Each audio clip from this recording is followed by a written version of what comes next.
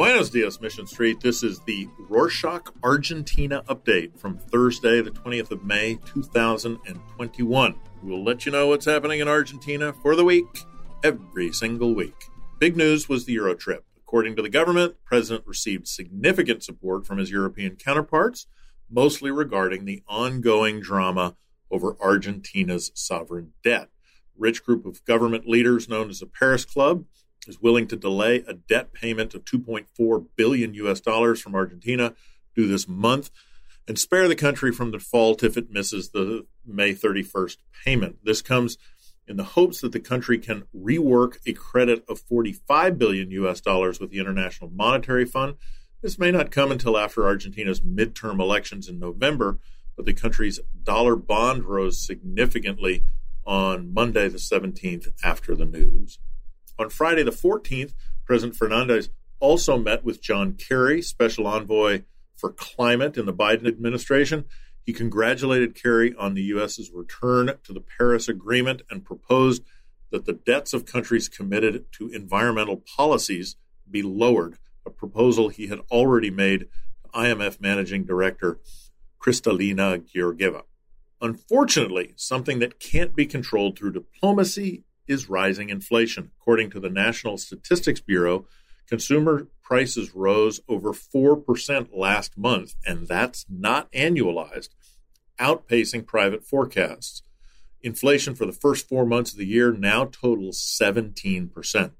April's rise in consumer prices was led by clothing and transportation costs. The latter was influenced by an increase in the subway fare, as well as rises in the price of vehicles, fuel, and taxi fares. This sustained rise continues to undermine the Fernandez administration's annual target of 29% inflation, which was outlined in the 2021 budget. Another thing that's not going according to plan is the vaccination scheme. With only 2 million people fully vaccinated, the country's progress has been slow, although it's expected to speed up in the coming months. If you have already received a dose, listen closely. The city's health minister, Quiros, said that those who received the Sinopharm shot will get the second dose soon, whereas those who have received the Sputnik 5 will get it around 3 months after the first shot. Russian President Vladimir Putin confirmed this week that Argentina will receive regular shipments of the Sputnik 5 vaccine for its citizens, and the talks are ongoing over the production of a local version of the shot. The city's health minister also stressed that those who receive the COVID shield will have top priority when the batch of AstraZeneca vaccines arrive. And when will that be? Well, according to the national health minister, almost 4 million of the delayed vaccines will arrive late in May. Out of those, more than 800,000 will come via the World Health Organization's COVAX scheme, while the rest will be provided under the framework of the November 2020 contract. Meanwhile, the Buenos Aires city government announced on Friday the 14th that it will begin the final round of COVID-19 vaccinations for priority and at-risk groups, beginning with those aged 55 to 59. If that's you, be sure to sign up on the official website. We'll put the link in the episode's description. That said, Argentina will surpass 70,000 deaths from COVID-19 over the weekend in total, and last Tuesday, the 18th, represented the worst single-day figure for deaths and confirmed cases since the start of the pandemic, with more than 35,000 infections. Existing restrictions to tackle the spread of the virus are set to expire on the 21st of May, and the Casa Rosada is consulting with experts over its new move.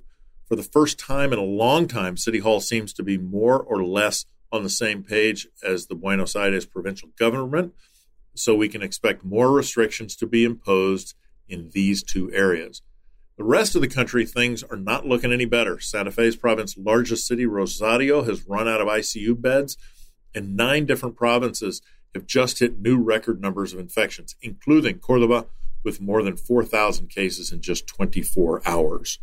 Speaking of the health system, nurses and healthcare professionals took to the streets last week to demand better wages, improved working conditions, and greater investment in equipment. These demonstrations across the country were organized to coincide with International Nurses Day on the 12th and were fueled by the severe pressure that the second wave of the pandemic is putting on Argentina's health system. On that note, a similar but even worse situation can be seen all across Colombia, where demonstrations against poverty and inequality are ongoing still. The country has been balked by 2 weeks of social unrest, resulting in 42 deaths and hundreds of injuries as demonstrators clash with police, whose heavy-handed responses received international condemnation, Argentina included. With Colombia struggling with civil unrest and Argentina attempting to control the coronavirus pandemic, uncertainty remains over whether the Copa America football tournament will happen at all. Both countries are expected to co-host the tournament, and although President Fernandez confirmed that Argentina is ready to do so, members of the opposition are not so convinced. However, a CONMEBOL representative said on Wednesday the 12th that the body expects the tournament to go ahead as planned, which means that the opening match will be played on the 13th of June. Meanwhile, the government is changing the rules of a different game. On Monday the 17th, Facebook was ordered to suspend its data use policy, which allows the company to collect information from WhatsApp users. The suspension will last at least 6 months, and according to the resolution published in the official Gazette, it aims to prevent the abuse of a dominant position. More than 76% of mobile phones in Argentina use WhatsApp, which shows the influence that Facebook has in the country. Another influential business is soy. Last week, global soy prices topped $600 per ton for the first time in 9 years, probably at least in part because the lower harvest this year, 127 million tons against 137 million in 2020. This will allow the government to receive a greater income from foreign currency for exports and export taxes. Argentina's other key export, meat, is not enjoying such a glorious period, though. On Monday the 17th, the government announced a suspension of foreign meat sales to get the sector in order, restrict speculative practices, and avoid tax evasion in foreign trade. Meat producers strongly opposed this measure and announced that they will stop selling beef and veal for 1 week. The consequences of this rushed measure can be darker than it seems. Losses are already estimated at around $250 million, and 100,000 jobs are at risk. Similarly, Argentina's largest natural gas transporter, Transportadora de Gas del Sur S.A., will have to face another year of frozen rates and eroding profits. The Argentinian government has prevented energy companies from raising their prices as the country faces inflation of more than 40%, causing a loss of earnings of $24 million in the first quarter.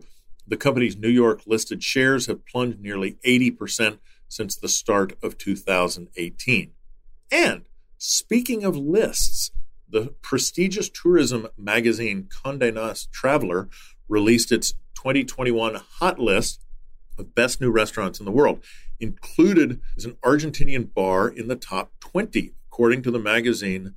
Naranjo Bar, located in the Buenos Aires city's Chacarita neighborhood, offers the best in-class wines as well as organic seasonal dishes with unique ingredients such as porchetta and charred asparagus. There you have it. Tasty recommendation to wrap up the episode. That's it for this week. Thanks for listening. We want to know about what you love about living in Argentina and what drives you crazy about it. Other Argentina-related stuff you'd like us to know about or want us to include in future episodes, you can write us a review in your preferred podcast platform, and we'd appreciate it, or send us an email at podcast@rorschach.com. Nos vemos.